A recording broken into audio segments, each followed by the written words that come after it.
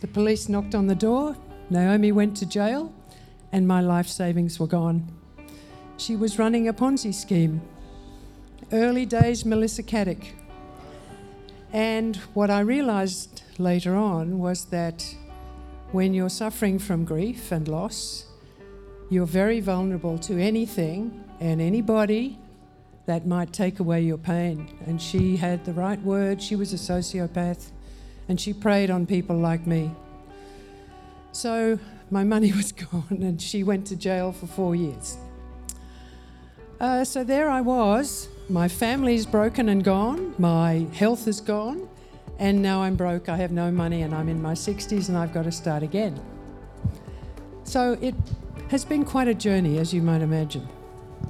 Before we continue with Patricia's story, I just want to quickly mention what the Global Stories That Stir movement is all about. Our mission is to facilitate a revolution of human connection through storytelling. And you're helping us with that right now by listening to this podcast. If you love this podcast as much as I love you, then I'd really appreciate it if you'd jump onto your favourite podcast app and give us a rating and review.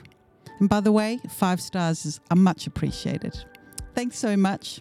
And now to stir things up. I also want to give a special warning, trigger warning for this story, because it does involve suicide. So just letting you know. All right, so the lovely Patricia Brown is a grief coach working with parents and families who have suffered significant loss.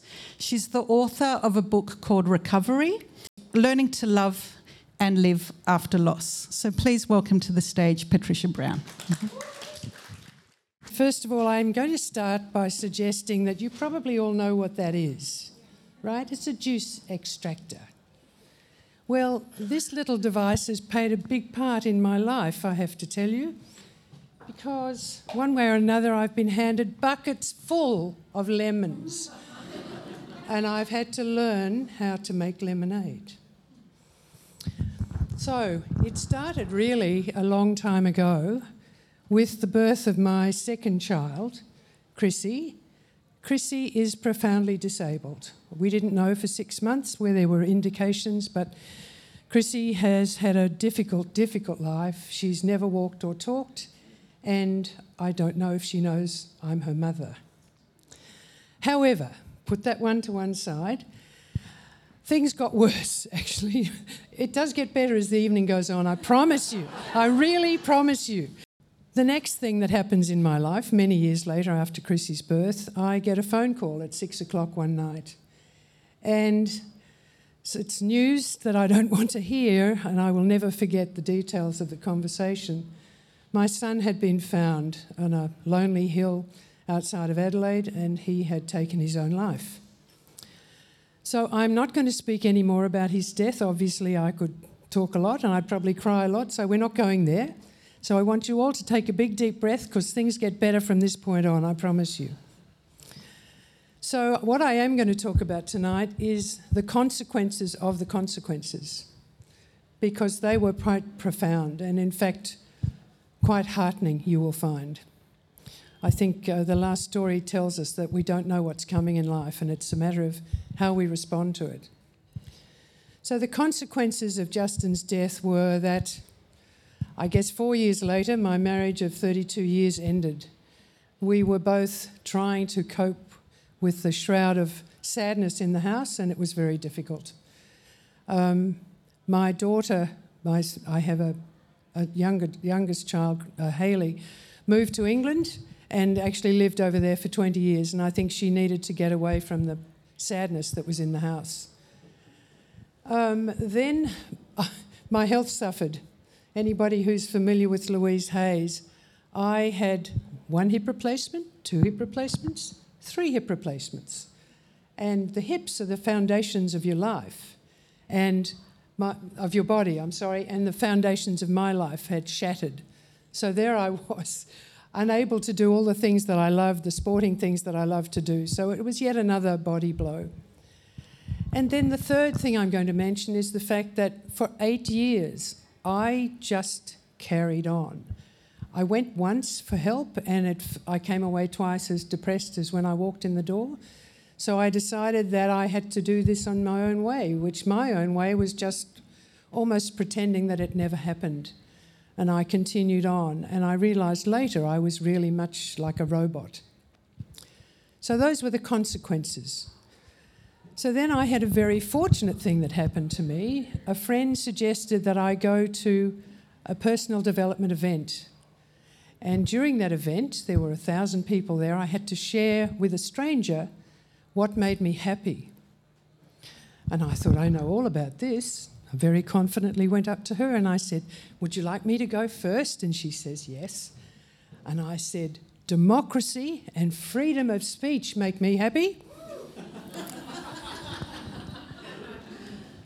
I said, what about you? I think her jaw was on the floor. And she said to me, the smile on my baby's face. And I thought, oh my God, that was the lightning bolt. That was the moment that I knew. I literally had been like a robot for 8 years. And interestingly, I have no memory of those 8 years. I don't know what was going on. I had a really responsible job. But anyway, that's 8 years of my life gone, just vanished in a robotic way. So at that point, I knew I actually had to do something. I had a need to understand what had happened to me. And I had two choices. I could either wait for rescue and hope that somebody would throw me a lifeline, or I could pick myself up and find my own way through. And that's actually what I ended up doing.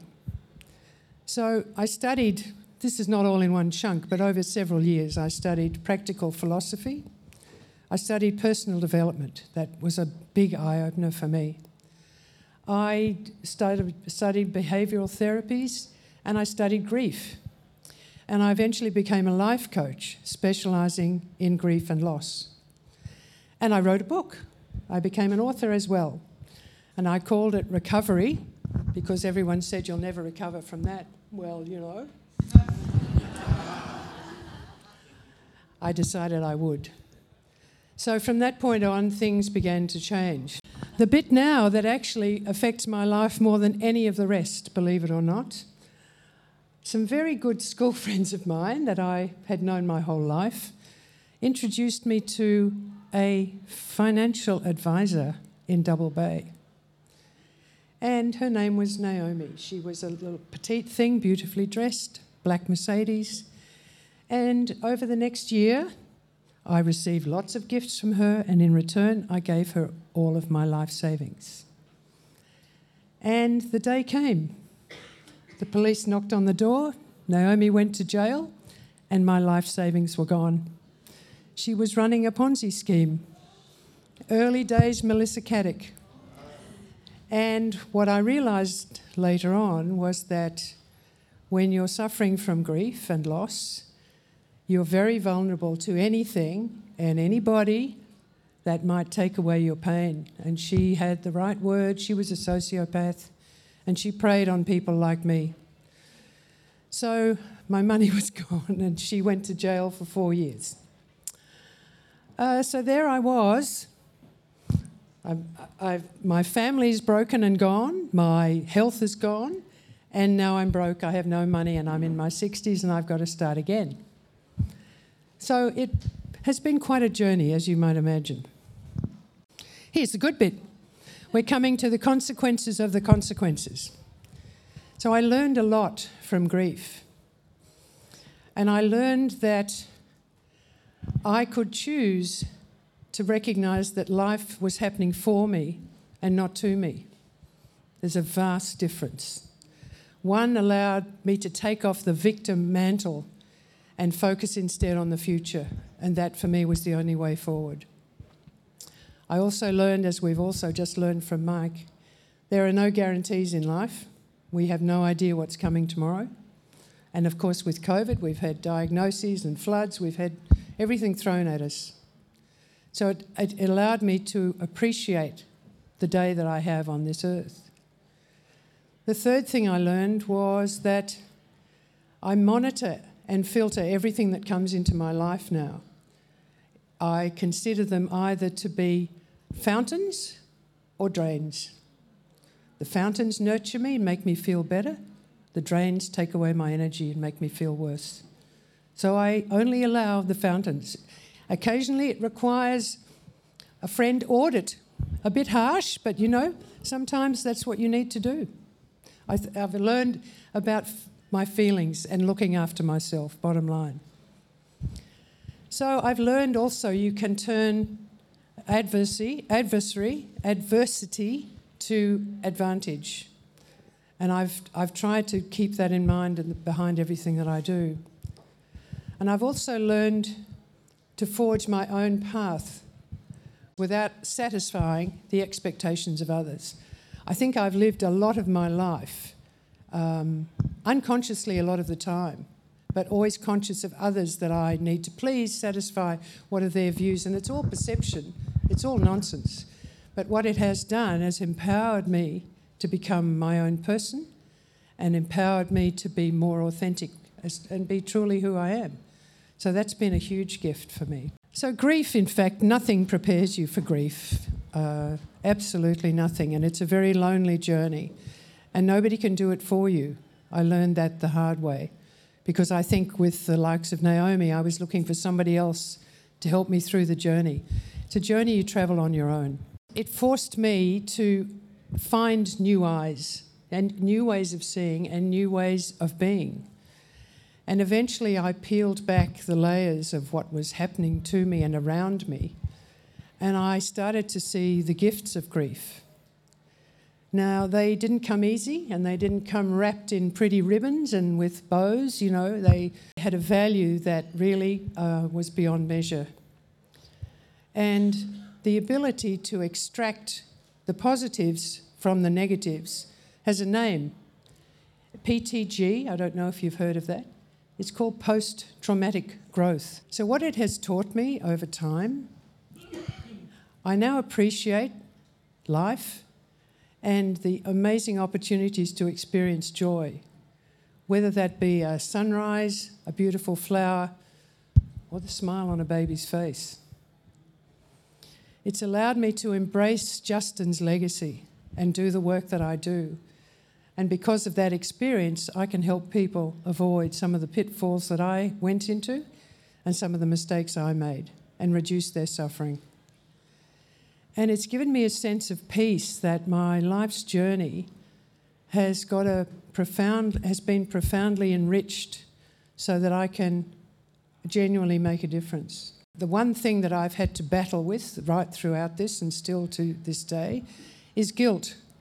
I think guilt comes with loss of any kind, really. There's always something, what if I did this or that? There's always guilt that hangs in there.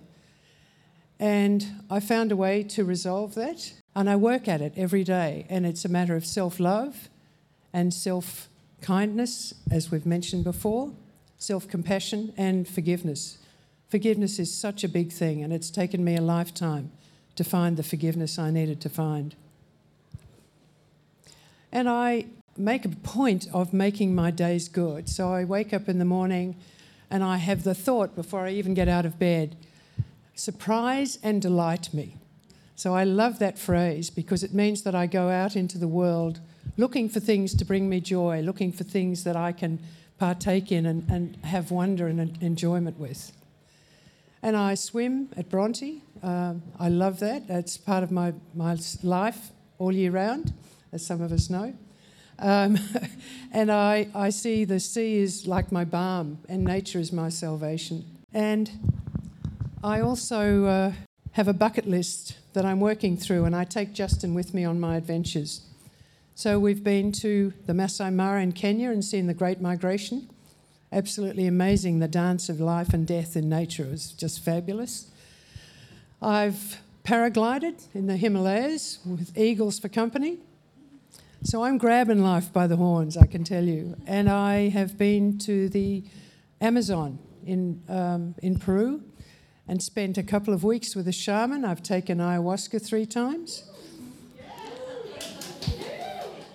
Why not? I don't say no to anything. Well, not quite. But that was about the force of life. It was an extraordinary journey, just the force of life is all I can say. It was there's a lot I could say about ayahuasca. So Justin's been with me on all of those journeys. And in closing, I just want to say, I guess the biggest journey for me has been the journey inward. And that's where I have learned the most from grief. It's where I have learned to actually trust myself, believe in myself, and be kind to myself. And I have to say, just in closing, I'm going to take a glass and say, all that lemonade, it goes really well with a good gin.